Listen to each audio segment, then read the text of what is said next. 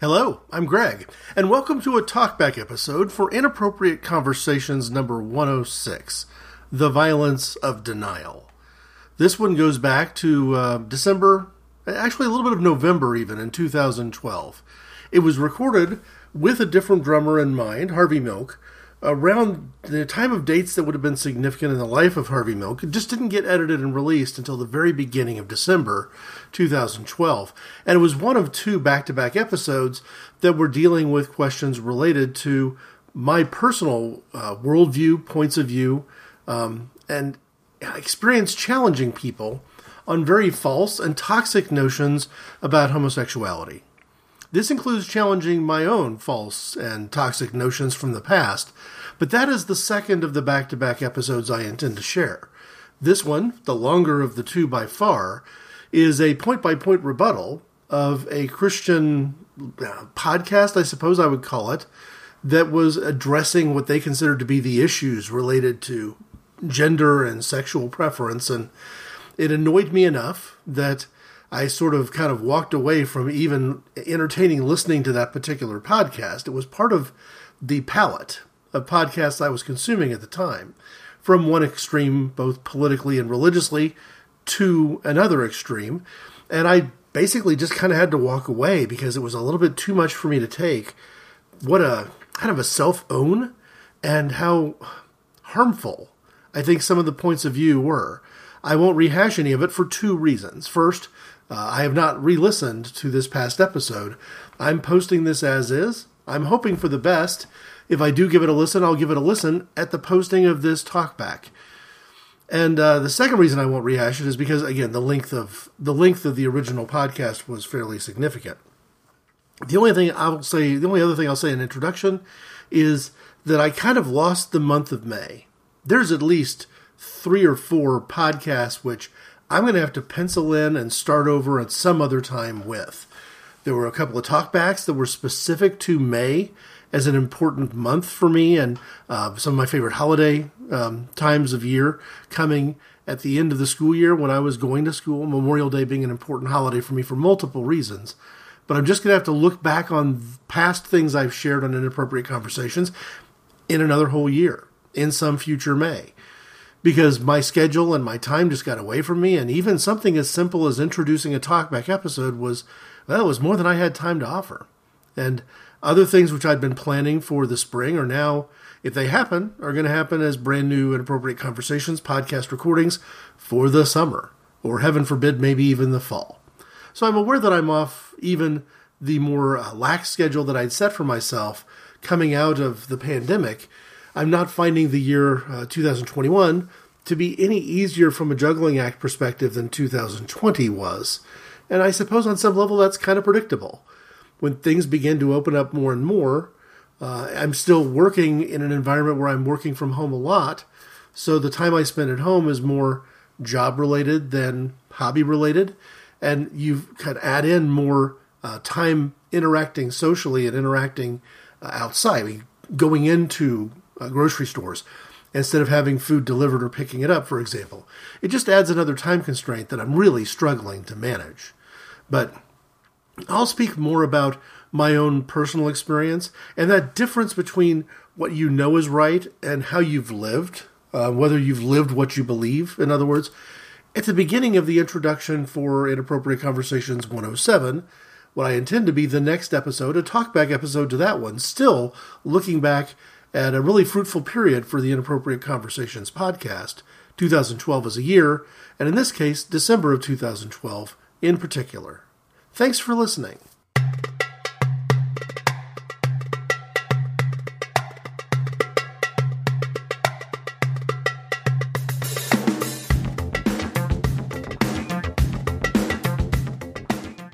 Hello, I'm Greg. Let's have an inappropriate conversation about the violence of denial, an episode in which I am going to disavow a previous different drummer, specifically because that different drummer refuses to even acknowledge the real existence of people he supposedly has been called to reach through counseling.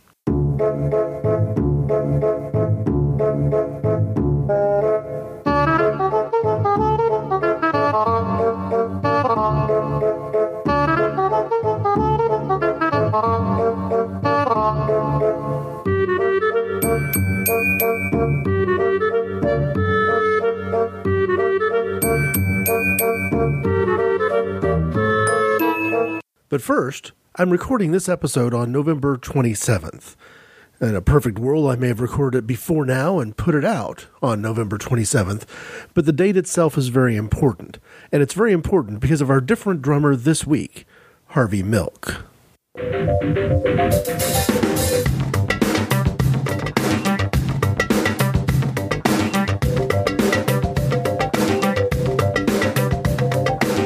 I first became aware of Harvey Milk sometime shortly after maybe 1986 or 7, when video release became available for the documentary film The Times of Harvey Milk, released in 1984.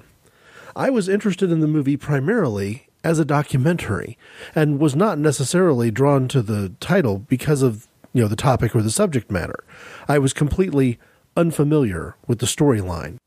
But as someone who has a great deal of enthusiasm for film and was learning more and more about documentary, this documentary appealed to me. But an interesting thing happened between watching this film in the 1980s and coming along 20 years later and watching the film Milk, released as a theatrical biopic by Gus Van Sant, is that with The Times of Harvey Milk, I approached it initially from the perspective of craft. I was interested in how the documentary was made. I was almost, in some ways, more interested in how the documentary was telling its story than what the story itself was about. This became evident to me because when I realized that a theatrical film, a biopic was going to be released about Harvey Milk, I went back to view this documentary again with almost 20 years passing between the two viewings. And there was a great deal of the storyline that I'd forgotten. Now, in the second viewing, I was interested in watching the movie from the perspective of the biography that it was telling. Whereas the first time, I'd been looking more about how the movie was put together and, what as a documentary it was trying to accomplish. I tend to find this same thing happen when people talk to me about reading the Bible. It's not unusual based on my personal interests. And if you look at the point of this show, it's not unusual for people to find out that I'm a Christian and to say, well, I've read the Bible. Almost as a dismissive way of saying, I don't need to hear anything from you about it because I've already read it. But my guess is that a lot of the time, maybe even most of the time, those people who've read the Bible from an unbelieving perspective have read it the same way I watched the movie The Times of Harvey Milk. I'm interested in finding out what this is all about. I'm perhaps interested in finding things about it that I don't accept. I'm looking at it as a film critic to see, was it put together badly? Are there inconsistencies? And when you approach a movie from that avenue, or a piece of fiction, or a sacred text, you're going to miss something that you wouldn't miss if you approached it from the perspective of genuinely trying to learn what's going on there. What is this truly all about? And that was the big difference for me. I'm a fan of the movie Milk, directed by Gus Van Sant, written by Dustin Lance Black, and feel like the Academy Award awards and attention that the film received was well deserved. I've got a link that I've just put up on the Inappropriate Conversations Facebook page that another friend on Facebook shared to give you a sense of what the film is like. But also, I really think that my friend Mark captured a really great moment of the movie to emphasize on this particular day, the anniversary of Milk's assassination. Now, I won't go into any more plot than that, either for the biopic or for the documentary. If you haven't seen Milk or The Times of Harvey Milk, either one of them well worth your time and have a certain story to tell. But that clip on the Inappropriate Conversations Facebook page is a pretty good example of why I've chosen Milk as a different drummer for this particular episode and why I've taken this particular time to stop and address this topic. It's something that's been on my mind for quite some time.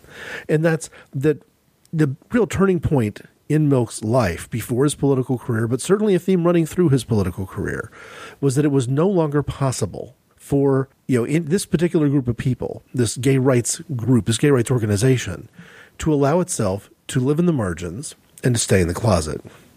Wikipedia describes Milk this way.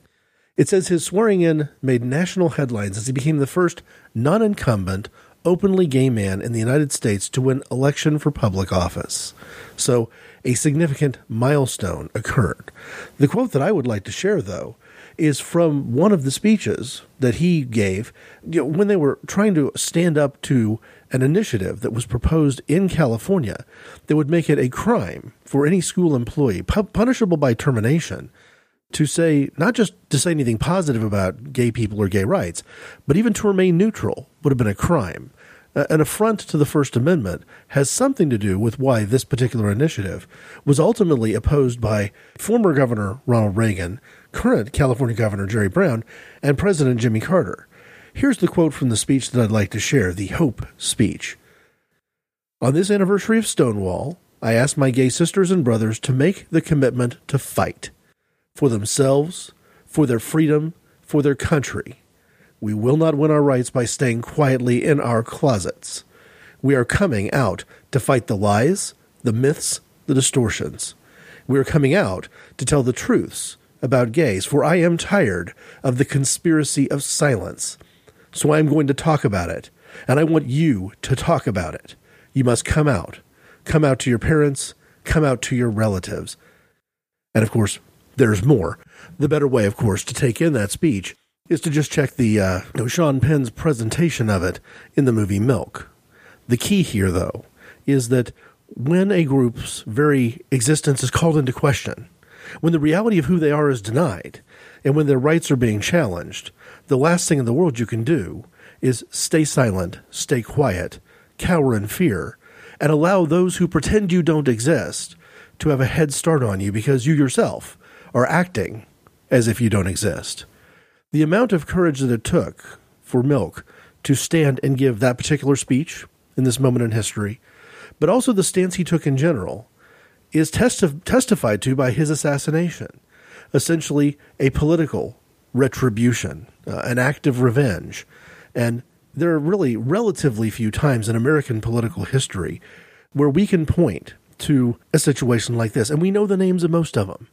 We know the names of the Kennedys. We know the names of Martin Luther King Jr. We know the names of presidents who've been assassinated. This was a case of somebody who was serving as a city supervisor, essentially assassinated for his political views, assassinated for being willing, among other things, to stand up to the religious right. That's enough for me to introduce this episode of Inappropriate Conversations with a different drummer, Harvey Milk.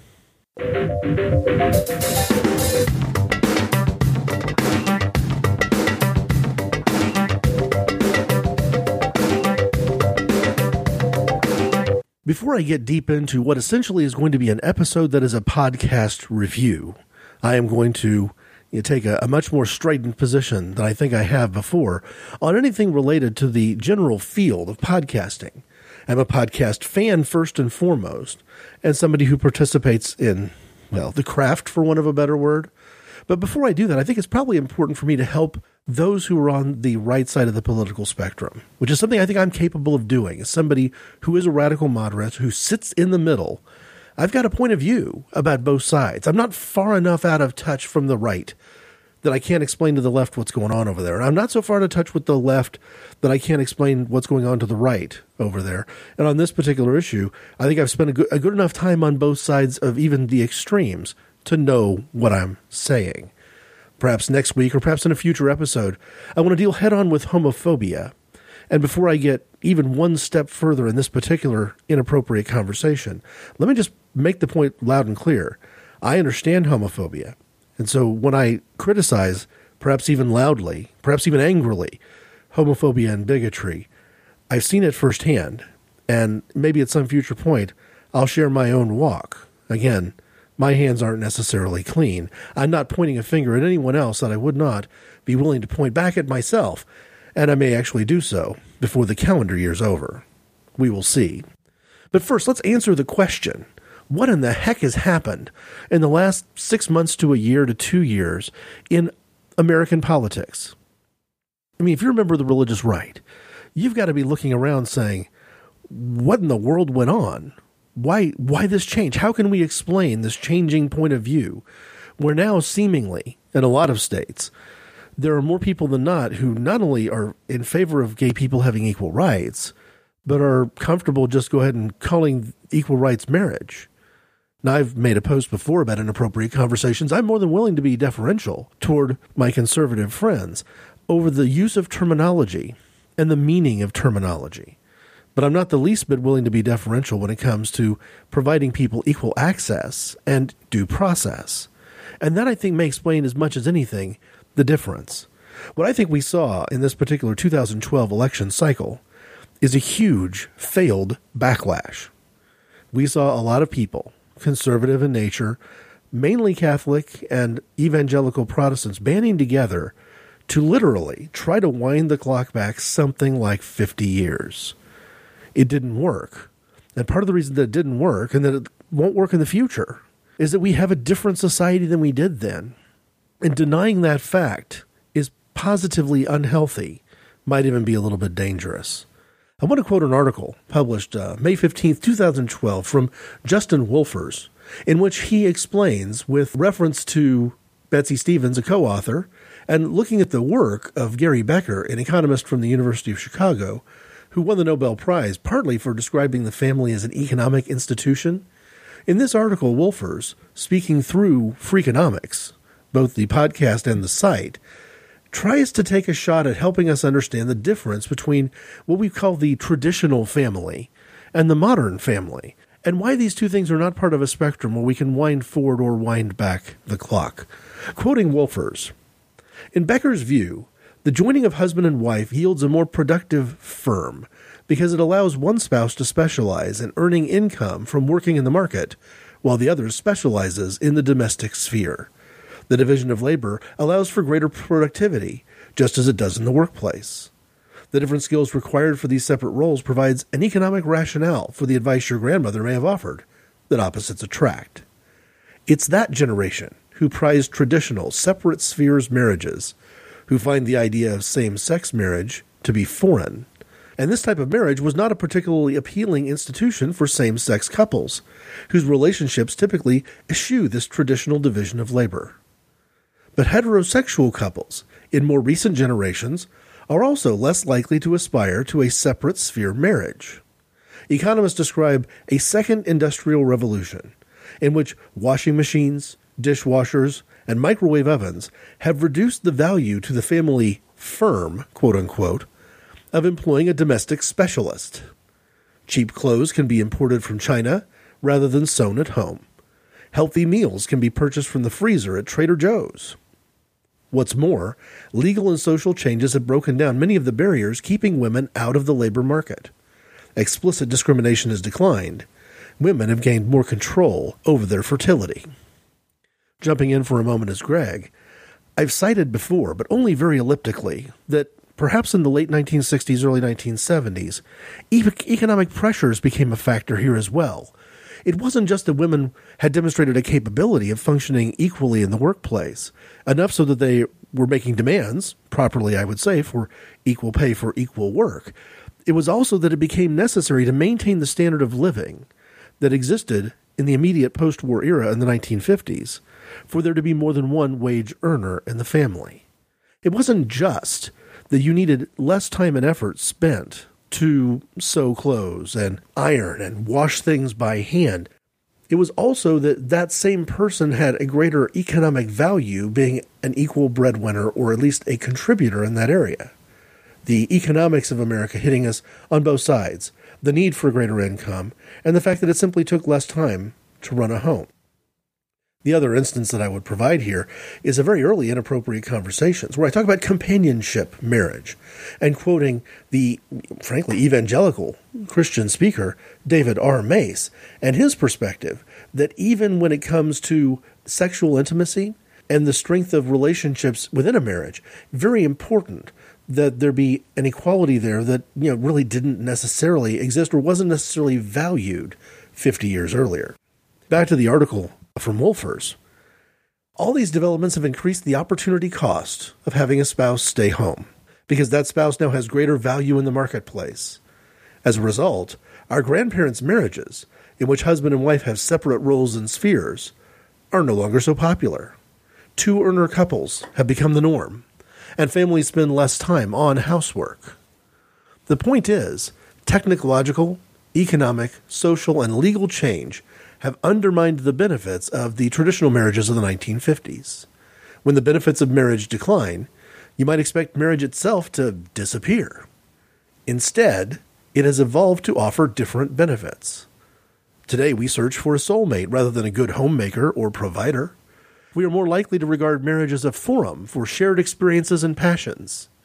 Viewed through an economic frame, modern partnerships are based on consumption complementarities, the joys of sharing things and experiences, rather than the production-based gains that motivated traditional marriage.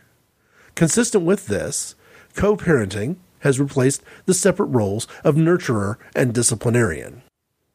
All of this means that changes in heterosexual marriage have yielded an institution that is now more attractive to same-sex couples. In turn, we believe that this explains why the gay and lesbian community have been so active in advocating for access to marriage. Moreover, these same economic forces may also explain why it is the younger generations that are so much more likely to support same-sex marriage. For heterosexuals who have embraced the modern notion of marriage, the idea of same-sex marriage seems natural. These couples aren't any different from them.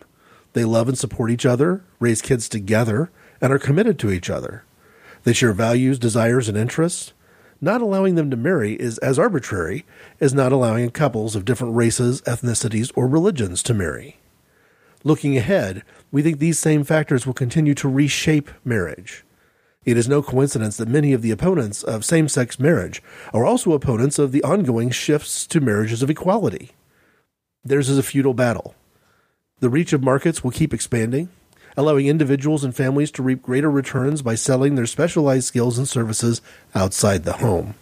Technological change will further undermine the benefits of specialization within the family. Improvements in women's education will continue to raise the opportunity cost of staying at home. My prediction, speaking as Wolfers, the reach of same-sex marriage will still continue to grow, and in a decade so, will be largely uncontroversial. And, speaking as Greg, the opposition to companionship marriage will begin to make less and less sense, even to those people who, identifying as Christian, view themselves as, supporters of traditional marriage and opponents to anything else today.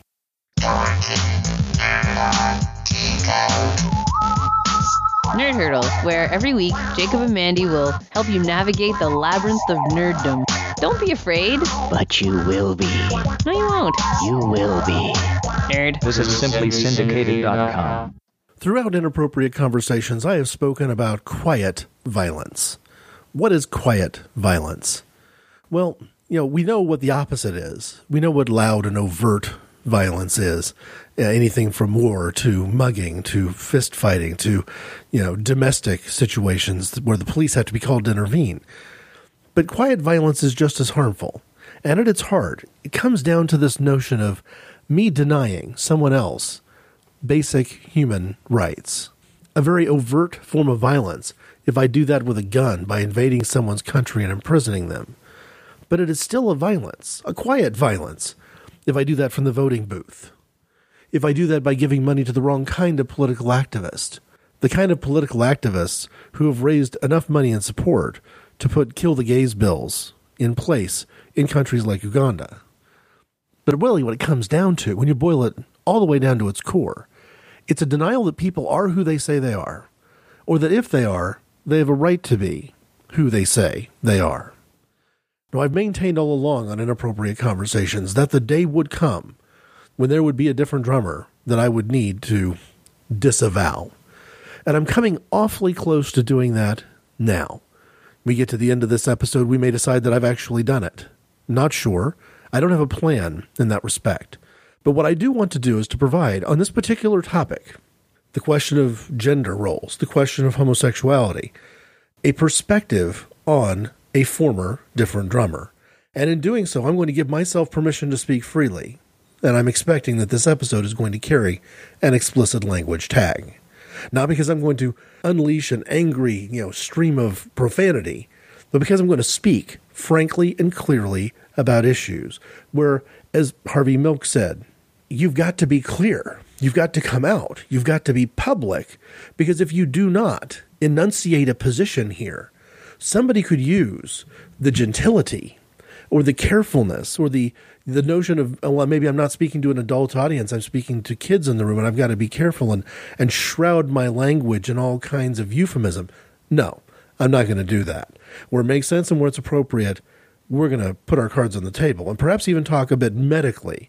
And I may, in the course of doing this right, need to refer to someone who isn't me in order to communicate clearly the full range of what we're discussing. But first, I want to point you in the direction of a podcast, or a series of podcasts, actually, that I'm going to tell you that I don't think you should listen to. And what feels so strange about this, what's so frustrating, is that this is a series of podcasts recorded by somebody who is a different drummer.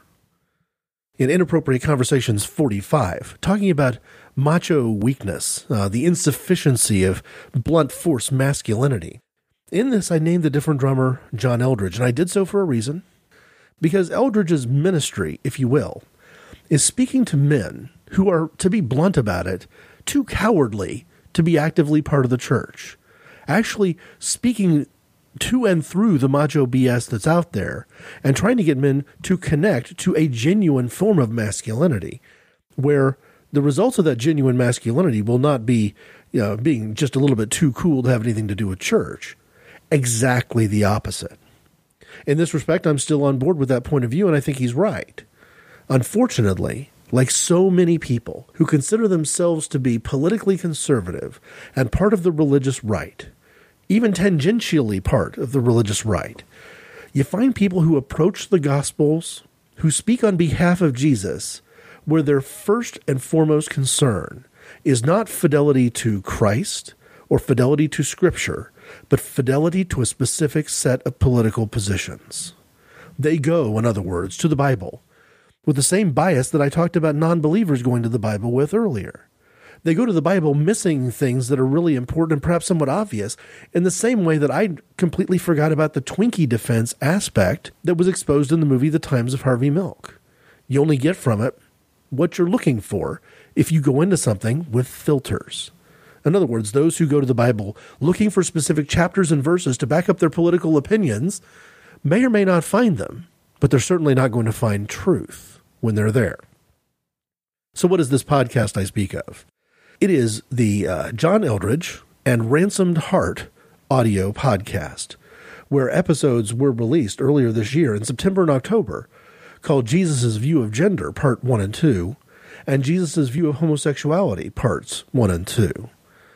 The podcast is actually a conversation between John Eldredge and Craig McConnell, where they discuss a variety of things, and at times, I've enjoyed this podcast in the past, but not now. In fact, this podcast could leave my directory if I get just ever so slightly more aggravated. And I think you'll see as I review these 4 episodes that I'm plenty aggravated already. Now, part of the reason that I'm not recommending that anybody go to this podcast and listen to John Eldredge first is because I think that you may listen to my comment, you may listen to my review, and find not only that you're not going to get value for your time. It's about 70 plus minutes of podcasting over those 4 different episodes. They're not particularly long each, but there's 4 of them. But you might also be deeply offended. You might come away with a perspective that is harmful, frankly, to you as an individual. And if you want to spare yourself the aggravation of hearing somebody say things which are ridiculously false, to be honest, or seem to be attacking who you are as a person, well, you may want to give me a shot at this first, and then decide if you want to give John Eldredge what I'm going to call equal time. So I'm going to do my best, at times quoting, but not directly, not with audio clips. Partly is because I don't want to necessarily spend that much time pulling in points of view that I'm just going to completely refute, but partly because I don't want anything to come back to me in terms of saying, well, you use this information without rights. I believe I'm going to be well within fair use of anything I comment today. But just to be extra certain that this podcast can stand on its own, because we do know that there are certain people who are religiously conservative and politically active who find, a judicial activism of their own that seems to be completely inconsistent with all of the complaints we've heard since the Reagan administration about the evils of judicial activism.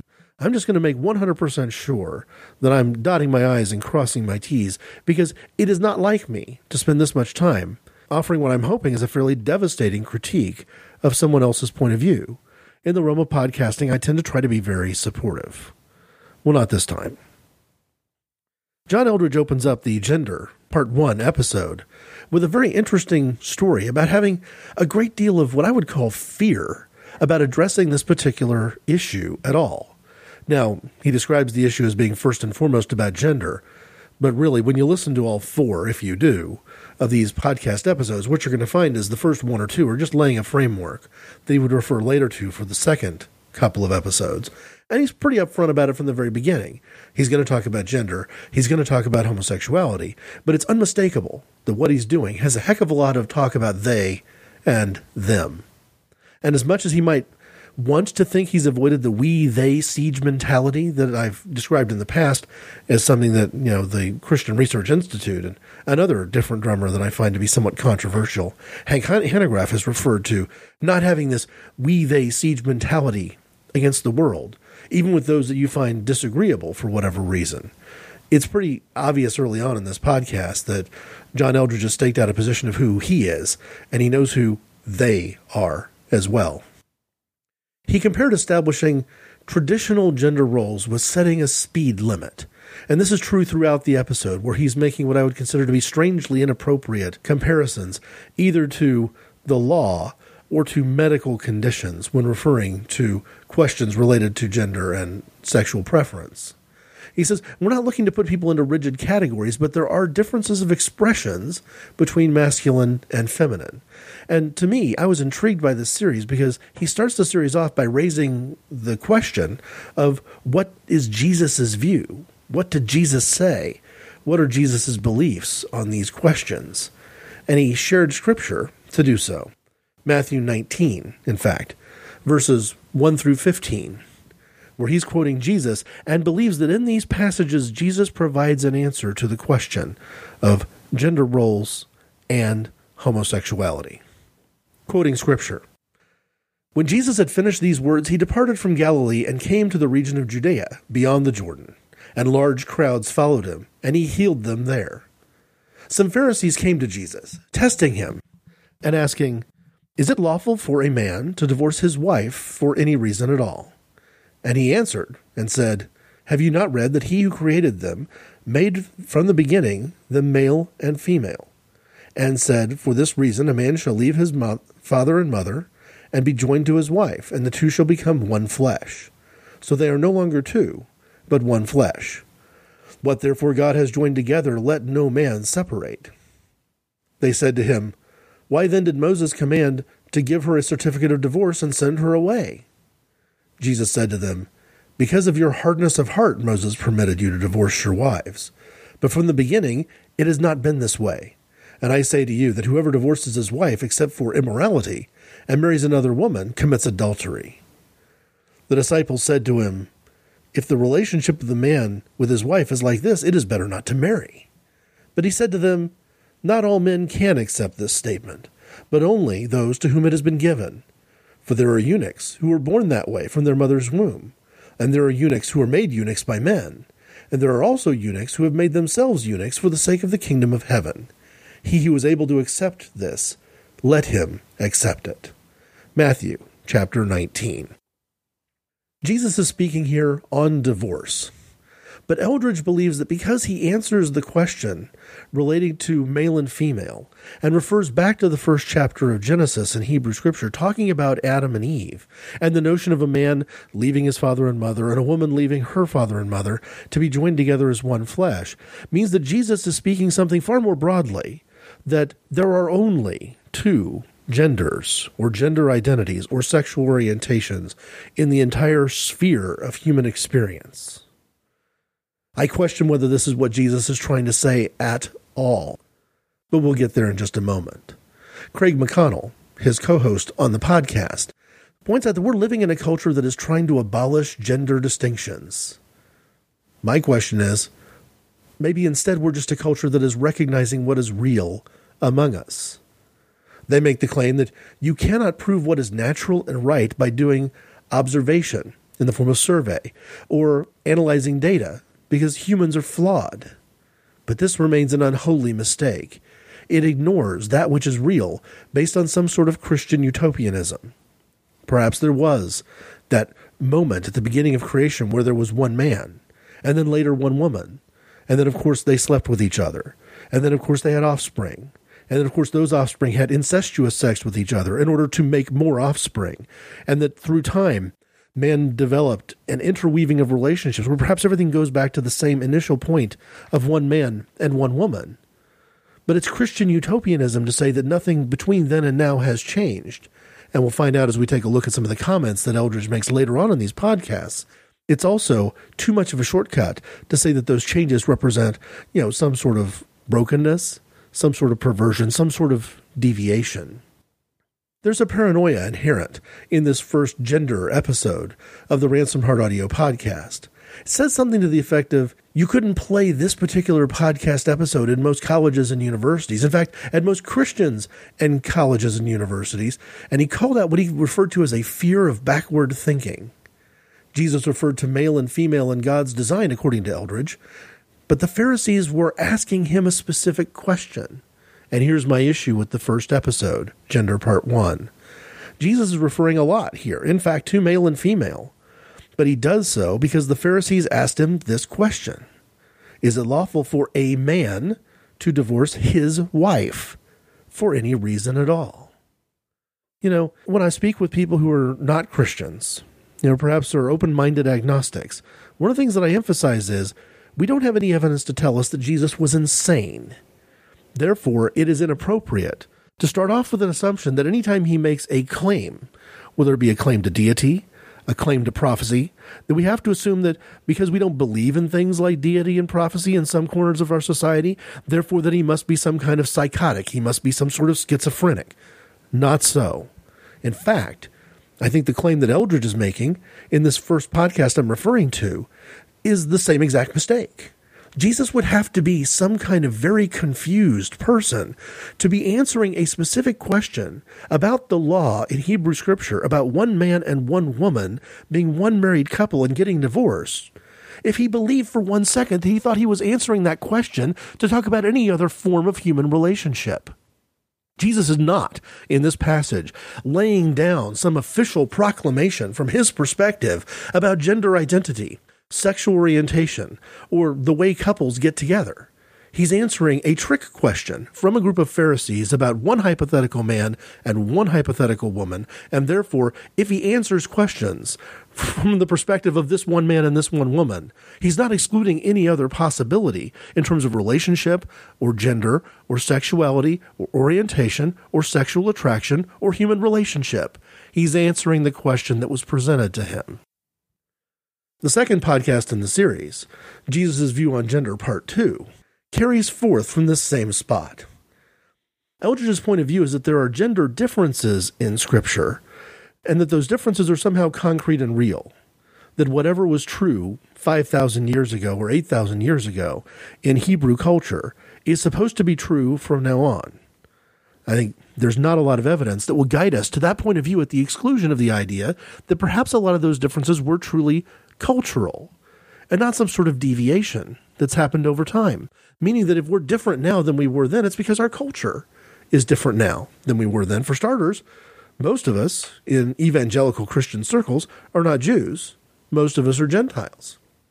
Eldredge calls the blurring of gender differences as a defiance to God.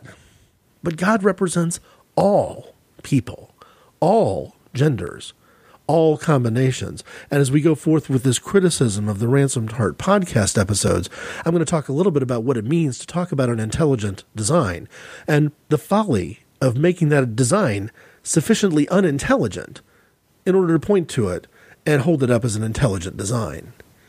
But if there's any one point I want to drive home most in this episode, my biggest, perhaps, criticism and aggravation with Ransomed Heart, and its strident position, trying to hold this traditional line that, frankly, at the start of our inappropriate conversation today, some economists have explained why that's just not going to happen. Why there's good economic reasons. There's clear social signposts that can be used to explain the cultural differences between now and even 50 years ago, much less 2,000 years ago, or more years ago than that. But no, the place where my ire is the greatest here is toward Craig McConnell. He said this, that this question about gender relationships and gender identities, these differences, is not something that we could have differences of opinion about and still be in the circle of grace. The Ransomed Heart podcast episodes, on more than one occasion, make this claim that what is not only a secondary issue in Scripture, not only something that I'm completely unconvinced Jesus addresses in the way that Eldredge and McConnell thinks he addressed them, but to say that it's elevated to the point of being, a pillar of the faith, that two people having a different point of view about what Jesus said or didn't say means that one person must be expelled from the church, has no hope of salvation, is outside the grace of Jesus Christ. There's something fundamentally flawed with this point of view. But Eldredge doubles down on the claim. In the episode, he says that Jesus Christ today, speaking the same words he spoke 2,000 years ago that are printed in the Bible, would have been arrested and convicted for hate crimes. Oh, really? In our culture, in our First Amendment free America, freedom of religion, freedom of the press, you honestly believe that Jesus Christ would be tried, arrested, convicted for hate crimes in our culture? I disagree, but I'll let it go for now, because unfortunately, Eldredge goes back to that same idea later. The main scripture passage that Eldredge quotes in this second gender episode is one that I've had presented to me before, interacting online with people that I either know or friends of friends in states that I used to live in, particularly in the heart of the country. I've had this passage shared with me as an example of how Jesus would deal with homosexuality were he here today. It is John chapter 8, verses 1 through 11. And in both of these examples, and in the ones I'm going to do after this, I'm going to quote using the New American Standard Bible, NASB. Now, part of the reason that I'm still using this particular translation, after referring to it only 1 week ago as being one of the bigger abominations in modern Christian history, is that it is still a word-for-word translation that has some value if you avoid the 2 or 3 places where the political influence has corrupted the text. But the other thing is, this is the preferred translation of people who would rewrite the Bible to support their conservative political ends. So I know I'm using a version of Scripture here that would be blessed by the religious right. John chapter 8. But Jesus went to the Mount of Olives. Early in the morning he came again into the temple, and all the people were coming to him. And he sat down and began to teach them. The scribes and the Pharisees brought a woman caught in adultery, and having set her in the center of the court, they said to him, Teacher, this woman has been caught in the act of adultery, in the very act. Now in the law Moses commanded us to stone such women. What then do you say? They were saying this, testing him, so that they might have grounds for accusing him. But Jesus stooped down and with his finger wrote on the ground. But when they persisted in asking him, he straightened up and said to them, He who is without sin among you, let him be the first to throw a stone at her. Again he stooped down on the ground. When they heard it, they began to go out one by one, beginning with the older ones. And he was left alone, and the woman where she was in the center of the court. Straightening up, Jesus said to her, Woman, where are they? Did no one condemn you? She said, No one, Lord. And Jesus said, I do not condemn you either. Go, and from now on sin no more. It's that last section, that from now on sin no more passage, that gets used so often when we're talking about these questions of homosexual rights and the roles of homosexual in society. But I'm sorry, telling people to stop sleeping around will never get you rung up on hate crimes. My perspective is that Jesus does give us the power to resist sin, but does he change identity? Does he change people's orientation? There are stereotypes, old stereotypes, I say, about men being courageous and women being merciful. And Eldredge uses this logic in the same way that people would use the logic to say that women shouldn't serve in the military. Eldredge is quick to point out that he believes women can be brave, whether he's answering real or imagined questioners. But it's clear that he doesn't have much of an answer to the question of women serving in the military. Eldredge and McConnell question whether there is dignity to genders if women and men behave outside the stereotype. They refer to someone in a non-traditional gender identity as being in high rebellion to creation and open rebellion to God. Jesus did say these things, they say, with no specifics about what he said that makes sense in this context. These are simply things that are true. They predate culture, civilization. They are part of the design of the universe. The point that I'm going to make as we move forward in this inappropriate conversation, particularly on the idea of gender, before we even get to the things they have to say about homosexuality, is this. I believe that there is a created order to the universe. I am willing to accept the idea that that represents an intelligent design, but I am going to hold the people who have that point of view to a high standard for taking their own ideas seriously. If this is a complex world, designed by someone with an infinite intellect, by a being that is omniscient, all-powerful, always present, outside the boundaries of time and space, among other qualities, then certainly we can use that infinite intellect to explain things we encounter in society, like bisexuality, like intersex anatomy, without having to pretend they don't exist. I'm going to come back in just a moment with the longer second part of these 4 podcasts, Jesus' view on homosexuality, which I consider to be an oxymoronic title. Did I just end up on a show where Bill and Ted's Excellent Adventure is up against Forbidden Planet, and somebody just voted for Bill and Ted's Excellent Adventure? Welcome to Geek Fights, the Ponzi scheme of podcasting. I'm David Shaw. With me, as always, is Mr. Mike Ortiz. So what are we fighting about this time, David? Best sci-fi movie of all time, best token minority, best animated TV series. Listen. GeekFights.net. My plan is for the show notes of this inappropriate conversation to have a link to a video, and I'll probably tweet the video as well. You can follow me on Twitter if you'd like at IC_Gregor. The link is to a video put up by someone named Hank under the YouTube channel that I've got called Vlog Brothers. It's called Human Sexuality is Complicated. I shared this with some friends, and among the feedback that I've heard is that it sounds, like a very scientific perspective, but it doesn't sound like it's a particularly religious perspective. But my answer to that is that if you are a supporter of the concept of intelligent design, this person is laying forth the case that this is clearly an aspect of design that is perhaps just a little bit too complicated for us to grasp if we go in with only 2 tools in the toolbox, one called male, one called female, or if we expand our palette by doubling up to include both male and masculine and both female and feminine. But even as some conservative Christians would tell you, they're a little bit uncomfortable with that either, because they don't want any mixing of these 2 polarities. In the episode, Jesus' View on Homosexuality, Part 1, Eldridge once again refers to this same John chapter 8 passage with the woman caught in adultery. And it reminded me a lot of talking points that I've heard from people who say, well, because the passage ends with Jesus saying, go and sin no more. It's not like Jesus is saying, he's telling his followers and he's telling the Pharisees not to judge this woman. And he seems to be, once again, repudiating the Mosaic law and the idea that we're somehow under that law anymore.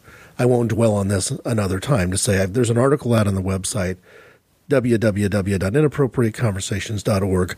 I've spoken my mind on this issue pretty clearly, whether Christians have to follow Mosaic law, what it means to say that Jesus fulfilled the law, and then to act at the same time as if that meant nothing. But in this case, it's this idea of Jesus saying, well, go and sin no more. Well, this isn't the only place that Jesus said, go and sin no more. John Eldridge refers to another passage in John's Gospel, John chapter 5, where Jesus did a miraculous healing. Chapter 5, verses 1 through 15. After these things there was a feast of the Jews, and Jesus went up to Jerusalem. Now there is in Jerusalem by the sheep gate a pool, which is called in Hebrew Bethsaida, having 5 porticos. In these lay a multitude of those who were sick, blind, lame, and withered, waiting for the moving of the waters, for an angel of the Lord went down at certain seasons into the pool, and stirred up the water. Whoever then first, after the stirring up of the water, stepped in, was made well from whatever disease with which he was afflicted. A man was there who had been ill for 38 years. When Jesus saw him lying there, and knew that he had already been a long time in that condition, he said to him, Do you wish to get well? The sick man answered him, Sir, I have no man to put me into the pool when the water is stirred up. But while I am coming, another steps down before me.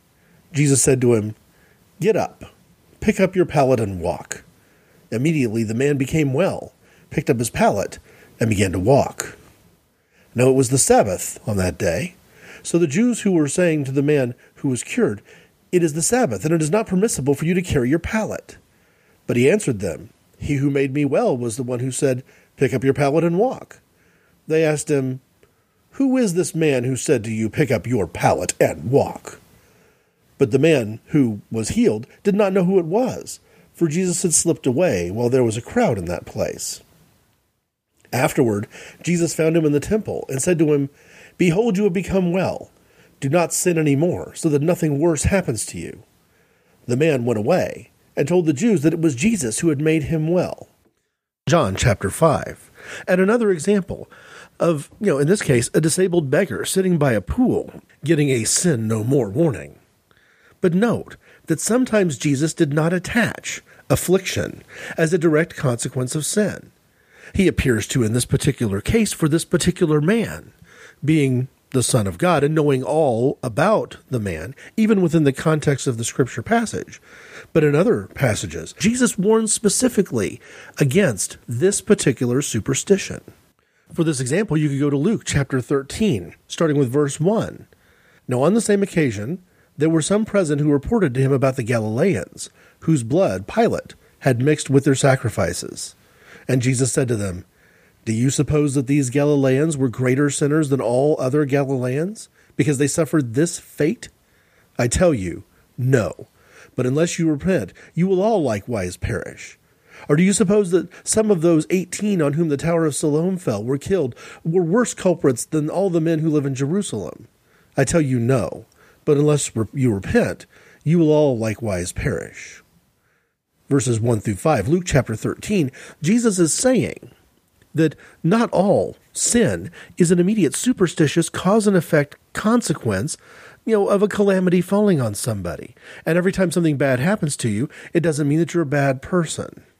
But there is an example in Scripture, Luke chapter 7, verses 1 through 10, where Jesus did not warn someone to go and sin no more, despite the fact that the context of the passage clearly reveals that the individual had sins, according to Hebrew Scripture, Hebrew law anyway.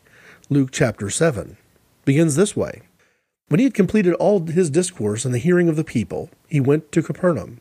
And a centurion's slave, who was highly regarded by him, was sick and about to die. When he heard about Jesus, he sent some Jewish elders, asking him to come and save the life of his slave. When they came to Jesus, they earnestly implored him, saying, 'He is worthy for you to grant this to him, for he loves our nation, and it was he who built our synagogue.' Now Jesus started on his way with them, and he was not far from the house. The centurion sent friends, saying to him, 'Lord, do not trouble yourself further, for I am not worthy for you to come under my roof. For this reason, I did not even consider myself worthy to come to you. But just say the word, and my servant will be healed. For I also am a man placed under authority, with soldiers under me. And I say to this one, go, and he goes. And I say to another, come, and he comes. And to my slave, do this, and he does this.' Now when Jesus heard this, he marveled at him, and turned and said to the crowd that was following him, 'I say to you, not even in Israel have I found such great faith.' When those who had been sent returned to the house, they found the slave in good health." Luke 7, verses 1 through 10. I'd like to quote some passages that I found online, written in a blog that I believe is called Eval Equal, and by a username, Tom Sense, ThomSense, where observations about this particular passage, to me, are quite interesting.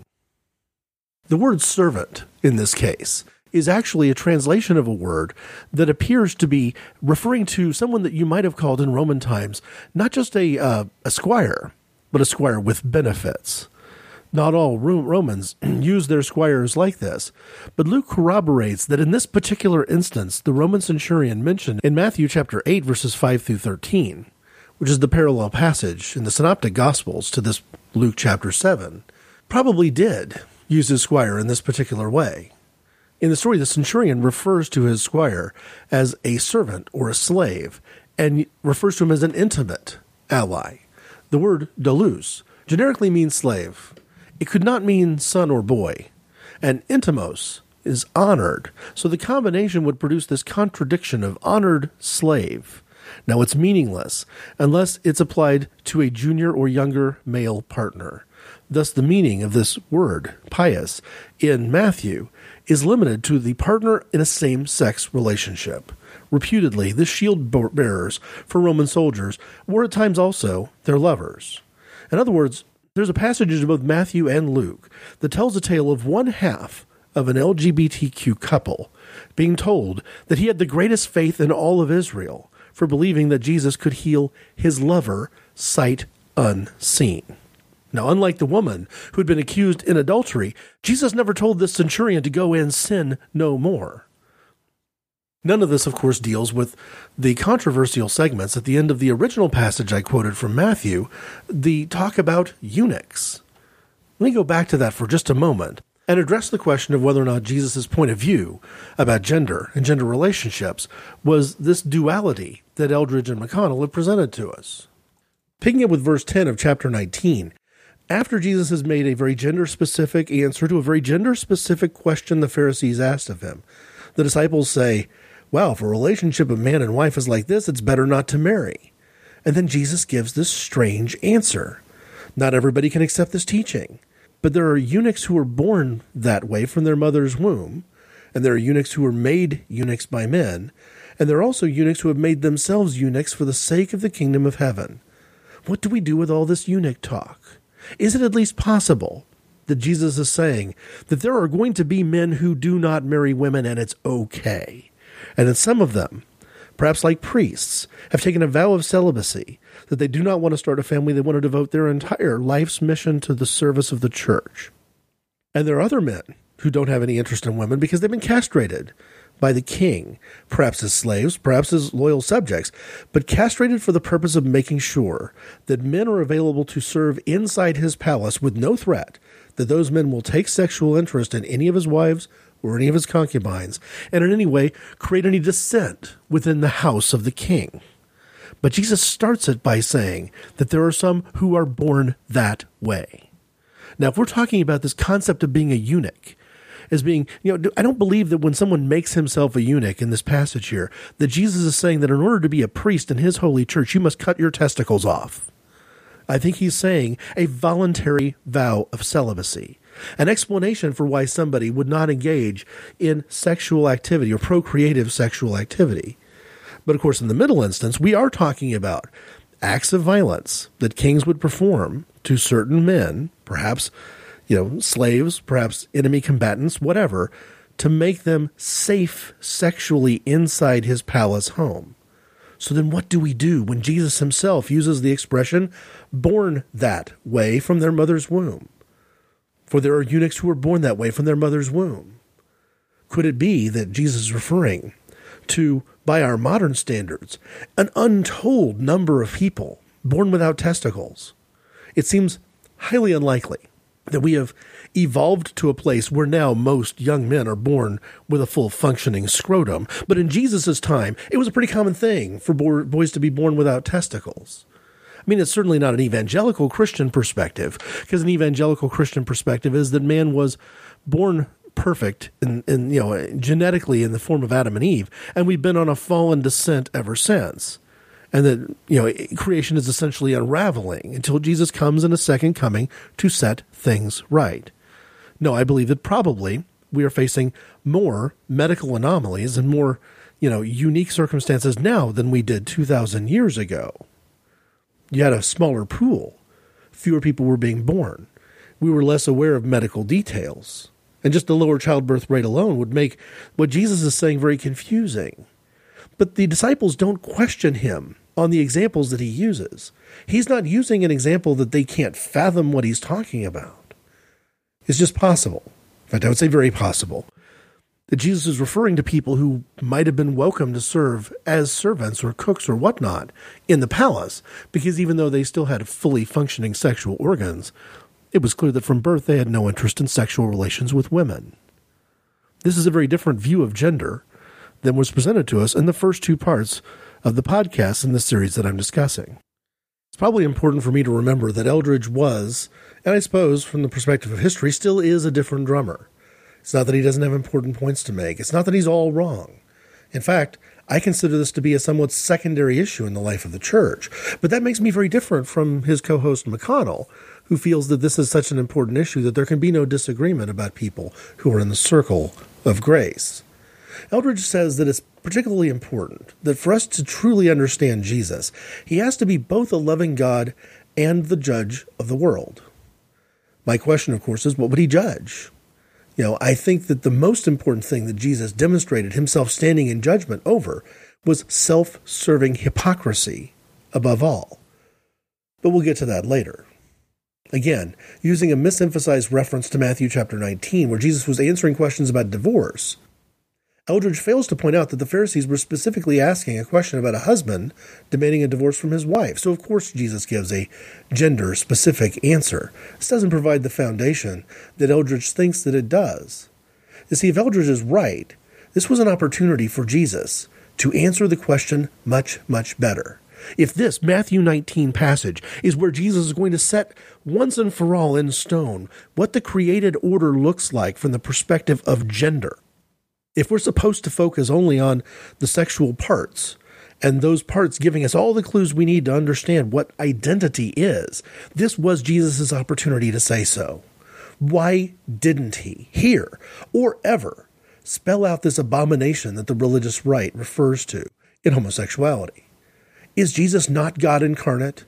Could he only see 50 years into the future? Is that the extent of his prophetic vision when he foretold the fall of Jerusalem and the destruction of the temple? Or maybe Jesus just didn't care about the issue. That's it. Maybe Jesus didn't care about the issue. And what does it say about the passion you get from politically active Christians today when they care about the issue a lot more than Jesus did? I would offer a counter perspective, though. I would offer the perspective that Jesus cares a lot about the issue, and perhaps his de-emphasis is his answer. McConnell, trying to humanize the issue perhaps, says this, quote, "I'm feeling how harsh this does sound to, gays, McConnell says he has family and friends who are gay, but he also says that we cannot let our sympathy or our feelings be the final judge of what is true, right, or absolute. I don't want to be cold or doctrinaire about it," he says, or just fall victim to the feelings. Does loving others genuinely, does loving them as they are, as you find them in your walk, does that really make you a victim somehow? What does it mean to talk about yourself being a victim of your feelings because you feel guilty about failing to minister to the needs in a genuine, loving way toward people who have taken the courageous step of telling you who they really are? Eldredge says, every human being has dignity, but our culture is confused about this issue. Quote, Jesus teaches that there is a design, and that the design is male and female, and that male and female come together and they are one flesh. There is no place for anything else, he says. His view is that homosexuality is an expression of human brokenness, which he compared to rage, selfishness, addiction, compulsions, and adultery. I'd say that this analogy breaks down over the question of control, the question of who versus what. His list of actions are what you do, but not who you are. Is being hot-tempered a sinful brokenness, even if you never express rage? Is Jesus incapable of redeeming the impatient or the hypersensitive? When he told the woman adulterer to sin no more, I believe that he helped her. He helped her resist lustful temptation. But he didn't change her sexual interest in men or her self-knowledge as a female-gendered person attracted to men. McConnell asked John Eldredge the choice question. It's just a choice. It's not an identity. It's not who you are. But he worded it in a very specific way, using the expression, a clear volitional choice. Note that this isn't going to be just an odd turn of phrase. Eldredge said that no brokenness should be considered a clear volitional choice. But choices involved, or people would be just like robots. Quote, we have to retain the dignity of choice, or the alcoholic doesn't have hope.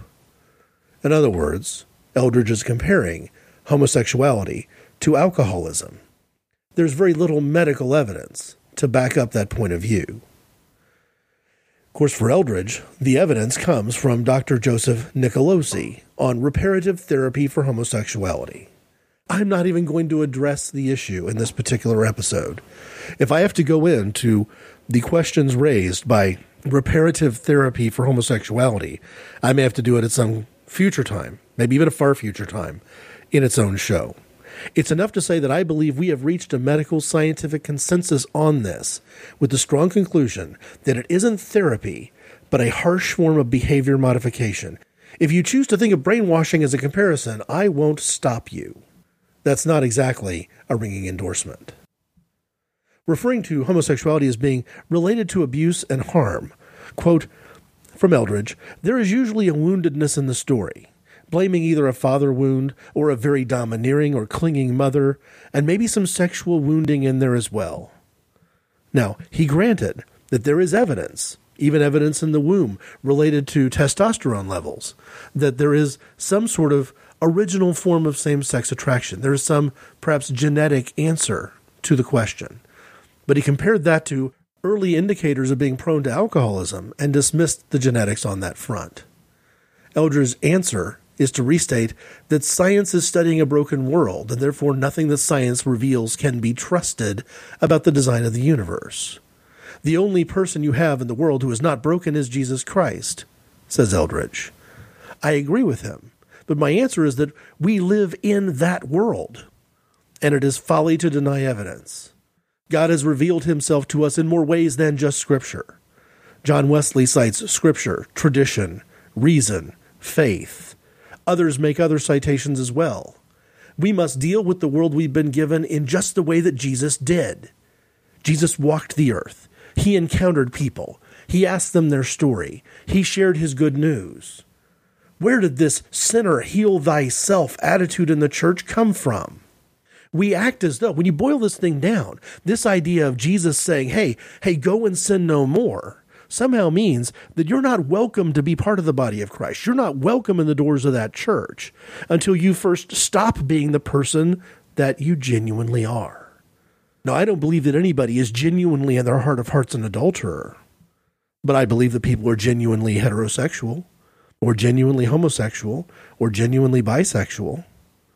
And we don't have any evidence in Scripture of Jesus telling people to stop being that, or even miraculously empowering them to make that kind of transformation. Eldredge says there is nothing in an understanding of God's design of gender that could lead you to believe that God makes men or women gay. Well, I believe in design, conceptually, maybe even more than conceptually, and I believe that this quote sells that glory short. There is much more complexity in nature and in creation that is of God. It's too easy to say, hey, anything I politically disagree with is just a sign of brokenness and we can ignore it. God has placed us in this earth, in this place, and in this time for a reason.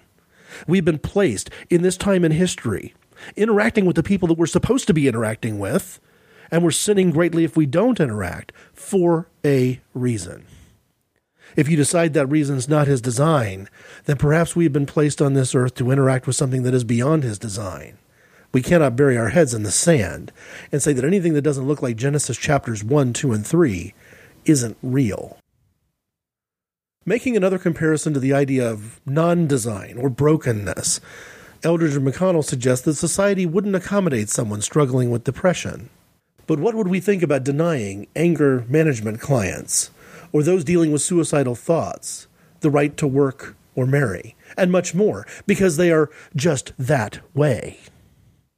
I think that we do make a great deal of accommodation toward people who are depressed, people who are dealing with anger issues, people who are broken, as he describes it. This is the state of the debate today on questions of rights, and the point of view being expressed in these podcasts is hypocritical. In fact, it's deeply offensive to compare homosexual orientation to cancer. Fatally flawed, in fact, to say that all homosexuals are victims of broken families and abuse. Has this different drummer now sacrificed all credibility? And is this what his friends and family warned about from the start? When we go to those first 2 episodes on gender, which you might think, well, I'll just skip those because they're unrelated to these 2 episodes on homosexuality. No, to me, they're very interesting because everyone in his family warned him. Say, well, I don't know if you want to talk about homosexuality. I'm afraid of what might happen if you bring that issue up. Well, are they afraid what might happen because some, political correctness force is going to come and harass them? Or are they afraid of bringing up because they fear that it might reveal things that are deeply, deeply flawed in their relationship with others, where the love of Jesus Christ is nowhere to be found? This episode on homosexuality, part 1, ended with a reference to sexual confusion coming from Satan. Is Satan's most destructive work related to human sexuality? That's some very Middle Ages thinking, to be overly generous. Maybe Satan is trying to keep people out of the church instead. Maybe he's succeeding. And the wah-wah pedals on the ground. This is where we're going to have the music. The bounce music, which hopefully we will either find or Jim will provide for us. Can you type porn music into iTunes and see what happens? I'm not typing porn into anything. I'll do it. Awesome. I'm Jen. And I'm Angela. And we're the socially functional co-hosts of Anomaly, the podcast with a unique perspective, a female perspective on all things geek. Star Trek, Star Wars, Lord of the Rings, Buffy, Firefly, gaming, books, costuming, and general geek topics. The sometimes monthly, but always entertaining Anomaly Podcast. AnomalyPodcast.com.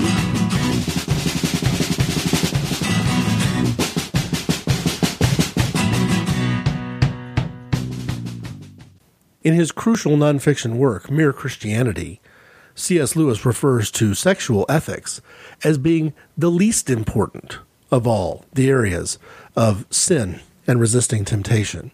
And yet here we are, just a generation later, with people like John Eldredge following the rest of evangelical Christianity and seemingly making it the most important.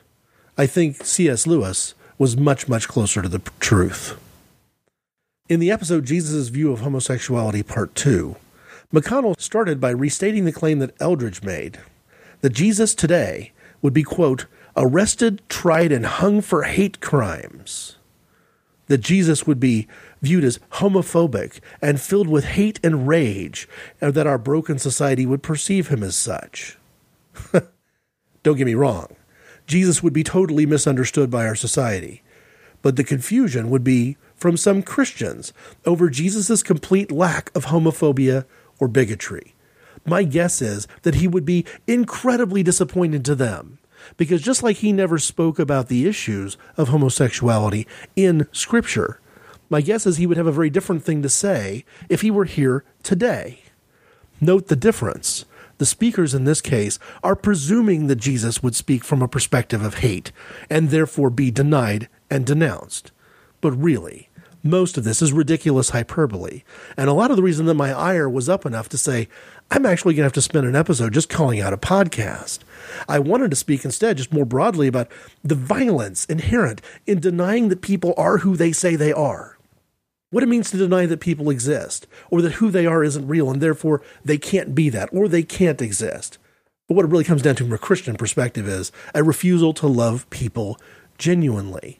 But instead, when we're having people insinuate that Jesus would be hung for hate crimes today, give me the name of the American citizen last hung for hate crimes.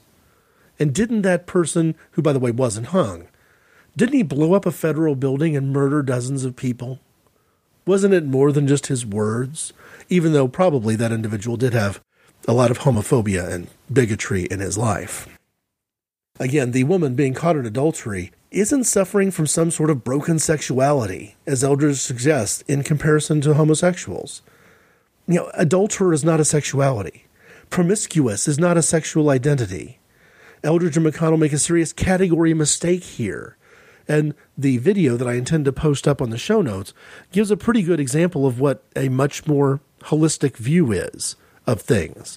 And at no point would anybody seriously say, well, hey, when Jesus told her to go and sin no more, that was the same thing as speaking to homosexuals, because her entire sexual identity was adulterer. I don't believe that for a second. The passage in John chapter 8 sounds like the entire thing was simply a setup, a frame job, designed to trick this woman into making this particular mistake so that she could be brought before Jesus, and Jesus could in some way either disavow Hebrew law or violate Roman law by recommending that an illegal execution be performed by people who, under Roman occupation, no longer had the authority to execute people. You can tell that there's something wrong in this passage, not only because John says so explicitly in the text, but also when you've got somebody who's caught in adultery, there's usually two parties, not just a woman, but also a man. John Eldredge specifically states that Jesus wouldn't shy away from calling homosexuality a sin, that the scriptures are very clear on that. Okay, chapter and verse time, and you better do much better than some lame divorce analogy. If Jesus is talking about homosexuality in any passage in the New Testament, it needs to be a passage that, I don't know, is about homosexuality. Yes, Hebrew scriptures are very clear, but Hebrew scriptures are being referred to here by a man who said he came to fulfill the law and told us that our commandments were that we love God with all our heart and soul and strength and mind and love our neighbor as we love ourselves. And don't play the game of playing Paul against Jesus as if Paul had something greater to say that Jesus would have gone along with, because Paul himself quotes the very passage in Leviticus that Jesus cited. Love your neighbor as you love yourself fulfills all the law. And whoever does that is not beholden to any chapter and verse. Paul, the letter to Romans, chapter 13. So, I would say the scriptures are very clear that Jesus did not speak openly about this issue at all. And any effort to imply that Jesus did is, shall we say, confused. At the very least, Jesus' emphasis is very different from what you'd expect if you're listening to the religious right. Is our culture broken and sinful? Yes. And certainly putting words into Jesus' mouth is a great primary example of this kind of sin. Eldredge, like other social conservatives, believes he is providing what he calls a pretty clear example or illustration when he says the feminine body is designed to receive sexually, and the rectum of a man is not. Now, is this a self-serving argument that we should follow to its conclusion? Perhaps it's time we did take this idea at face value, saying yes, let's rely upon design and go where that takes us. But let's agree beforehand to abide by the conclusion despite any presumptions. In other words, if the male rectum is designed to receive stimulation, then let's drop all this talk about the misuse of the body. It's at this point that I feel like I probably need to refer to someone who isn't me, and the reasons for that are probably obvious. I'm a heterosexual male. I am not part of some sort of scientific research group. I haven't interviewed thousands of people. I don't have firsthand experience, so to speak, in this area. That was a pun, by the way. But it's enough to say that the prostate gland has a role to play in male sexuality. And I'm going to suggest to you that exceptions to this argument, this misuse of the body idea, has more to do with homophobia than any particular form of scientific research. And what I mean by that is this, that it is possible. In fact, my guess is that well more than 50% of men can be stimulated to orgasm and or ejaculation through, digital contact within the anus of the prostate gland itself. I think I mentioned a while back, talking about the Calling the Shots episode, that I hesitated to go in this direction, but there might be a day when I would have no choice. And it's in answering this question, because Eldredge is maintaining from a position where he is not an expert that the only sexual contact that is part of quote-unquote design is penis within vagina. And yes, we'll get here in a moment to the idea of whether or not there's a certain difference between penis within vagina versus penis within anus. But just to dismiss the entire avenue of any sort of anal contact having a role to play in sexuality, it doesn't jive with the facts, it doesn't jive with human physiology, and it doesn't really make the argument that Eldredge supposes that it does. For starters, there's a lot more involved in human sexuality than just genital contact. As a corresponding thought to this, there are allegedly a great many male homosexuals who do not engage in anal play whatsoever. So this notion that homosexuality is inherently about anal sex is a mistake. Homosexuality is a sexual orientation, and that can manifest itself in a great variety of ways. I guess the answer that I would put back to Eldridge is your anal sex with your wife different than a man's anal sex with his partner? Or are we really saying that there's just some superstition here around the concept of anal play at all?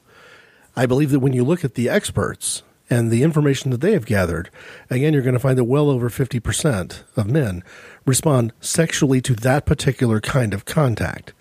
It's not an indication of sexual orientation. This is true of heterosexual men, bisexual men, homosexual men, the full gamut. In fact, I would suggest that the number is much, much bigger than 50%. Speaking again on behalf of someone who isn't me, I haven't done this research myself or with a partner, but probably the biggest impediment to that number being much larger is homophobia. There are people who have not bothered to prove or disprove the theory, myself included, on the basis of the idea that it just seems like something that they're afraid of. Remember, sexual practice begins in the brain. The primary sexual organ is the brain. I'm not saying that every time somebody gets a prostate exam, they're inevitably going to have a sexual response, or 50% of men are going to have a sexual response.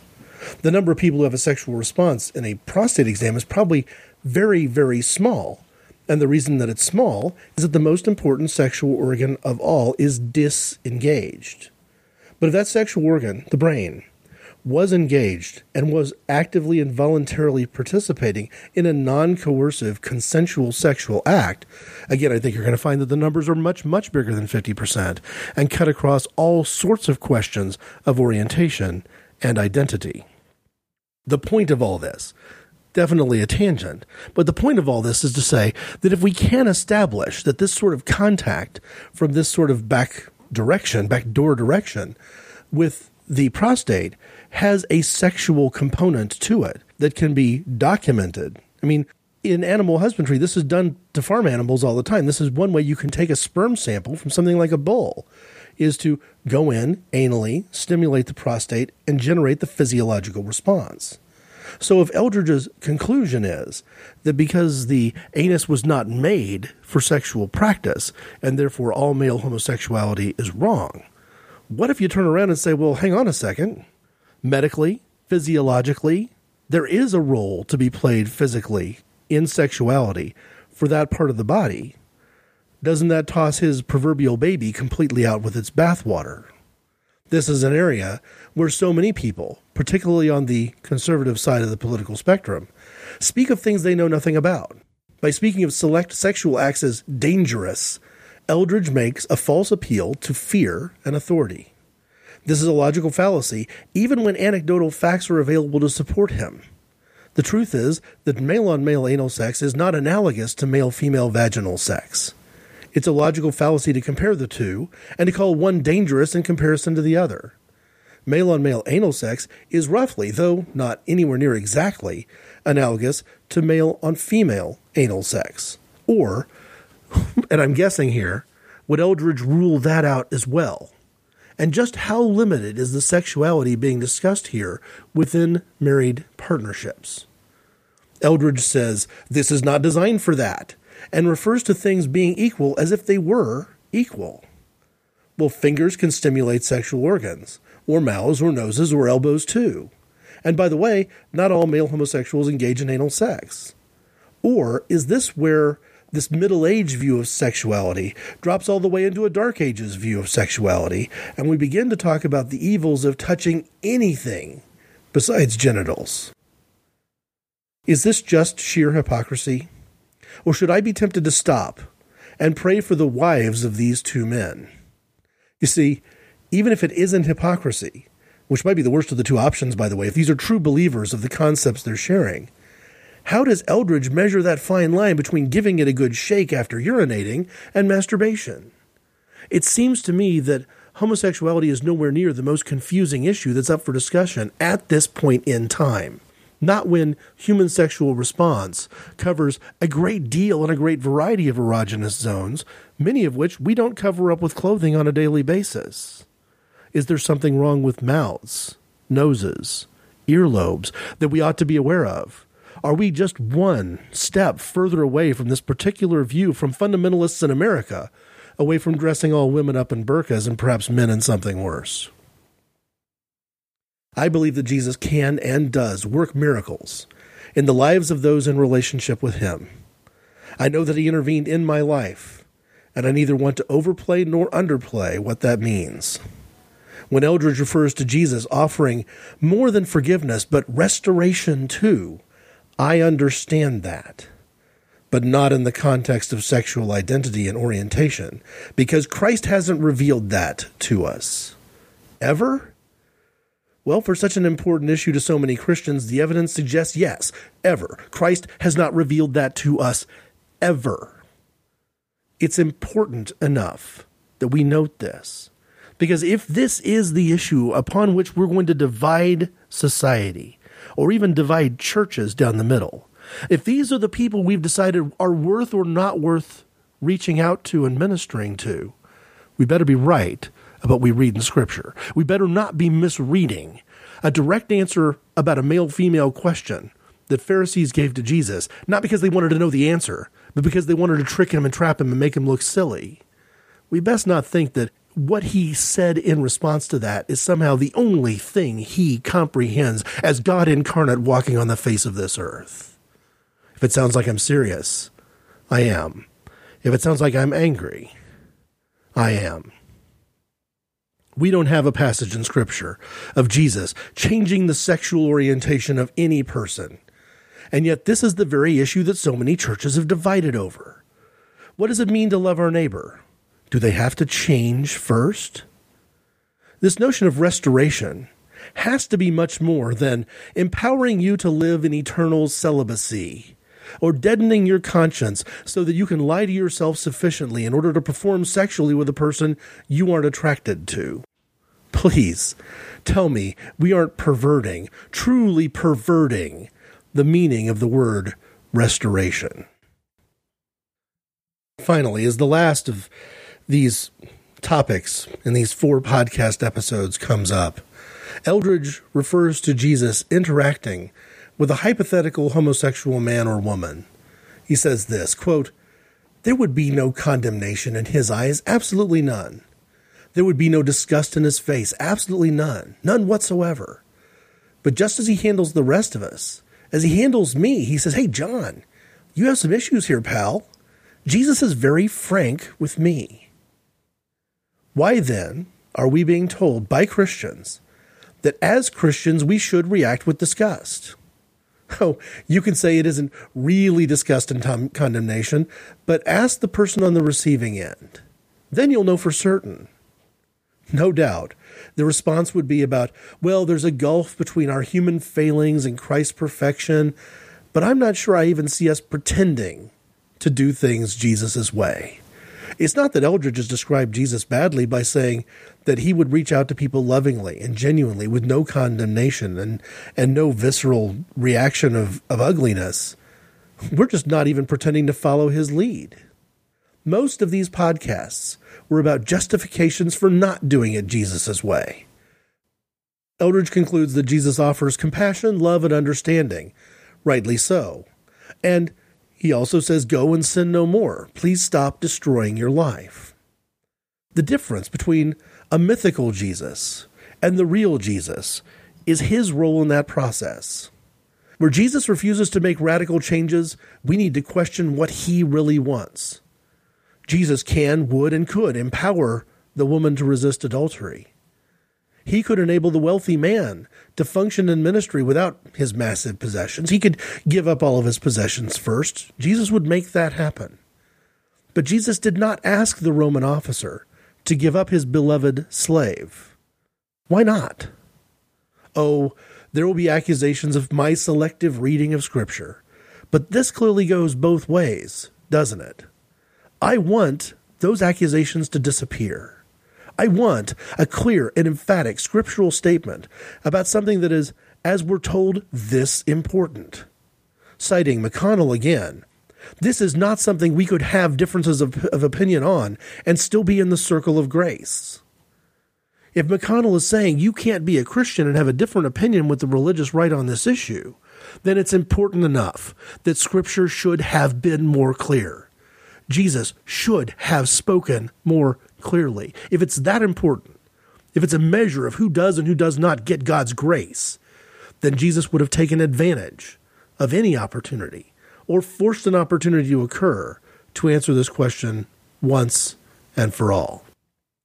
The viewpoint of Eldredge is that Jesus wants to both love and heal homosexuals. Christ's people need to do much better at following his lead on the love side of that ledger. But what do we mean by heal? It is a worldly rather than godly thing to talk of healing that isn't transformative. And it is almost certainly an act of psychological violence to call brainwashing techniques a healing. It appears at the end of his podcast that Eldredge is focused on all same-sex attraction coming from wounds. This is among the concepts that I liked from his book, this idea of wounds in Wild at Heart, for example. Yes, we all have wounds. Yes, Jesus wants to find us at our place of greatest hurt and heal. But it is a serious mistake to presume that all homosexuality comes from this place of wound. The bottom line to this approach, all of us have been scarred. All of us have been scarred by bullying or abuse. But all of us aren't gay. Some people who actually emerged from adolescence without a scratch on them are homosexual, while others aren't gay. This approach misses the mark for people who claim to love God with all of their hearts and minds, because our minds reject the evidence before us. We're not rejecting the evidence because this is a broken, fallen world, and we're broken, fallen people who cannot interpret evidence.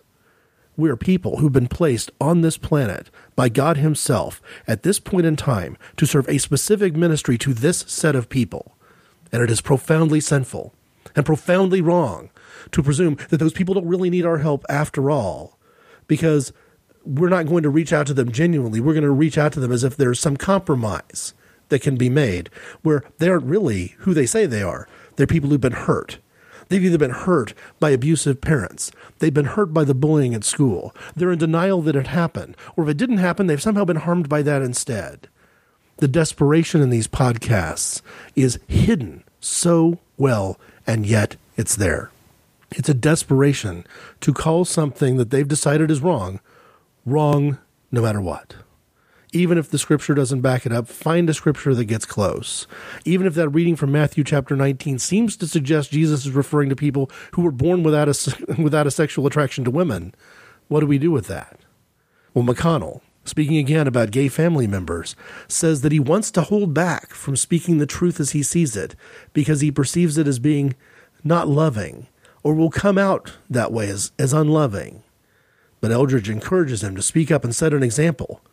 It's not love to let your drunk friend drive, for example.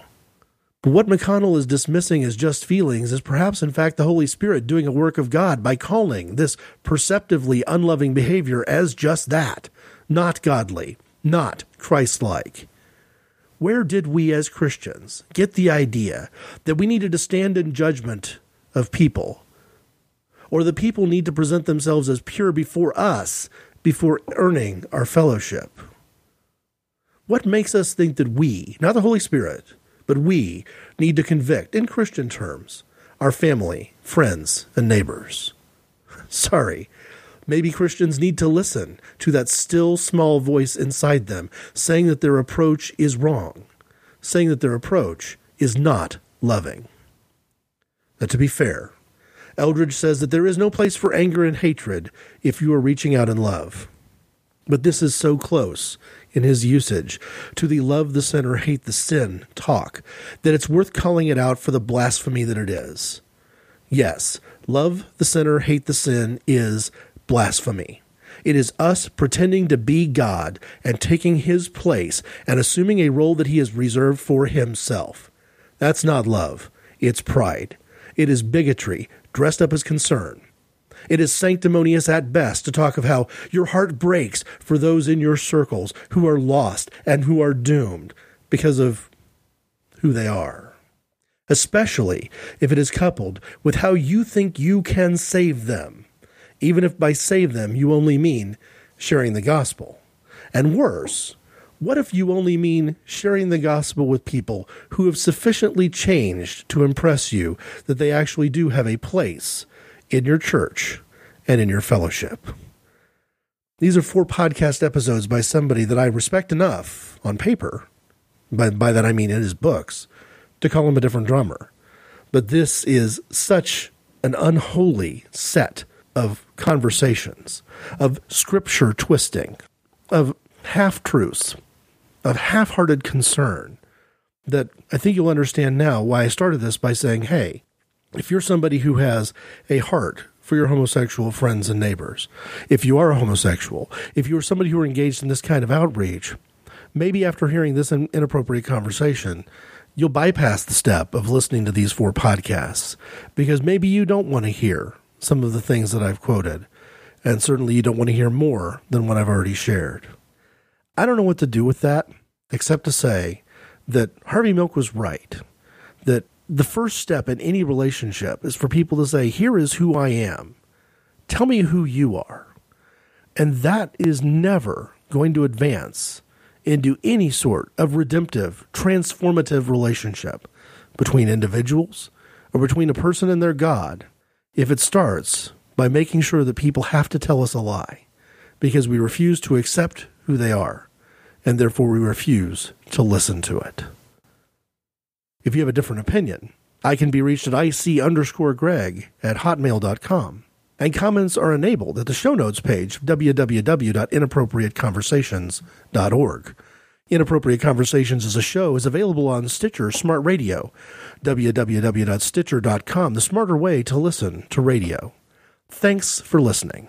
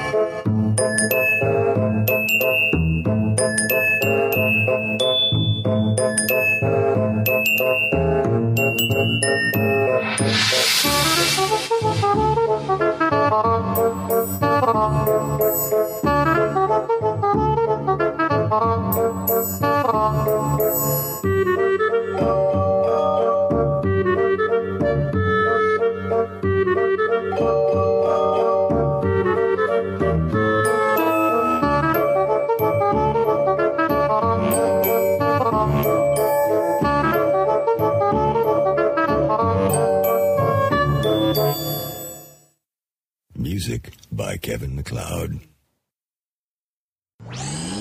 This show is part of the Pride 48 Network. Find all the best shows under the rainbow at Pride48.com.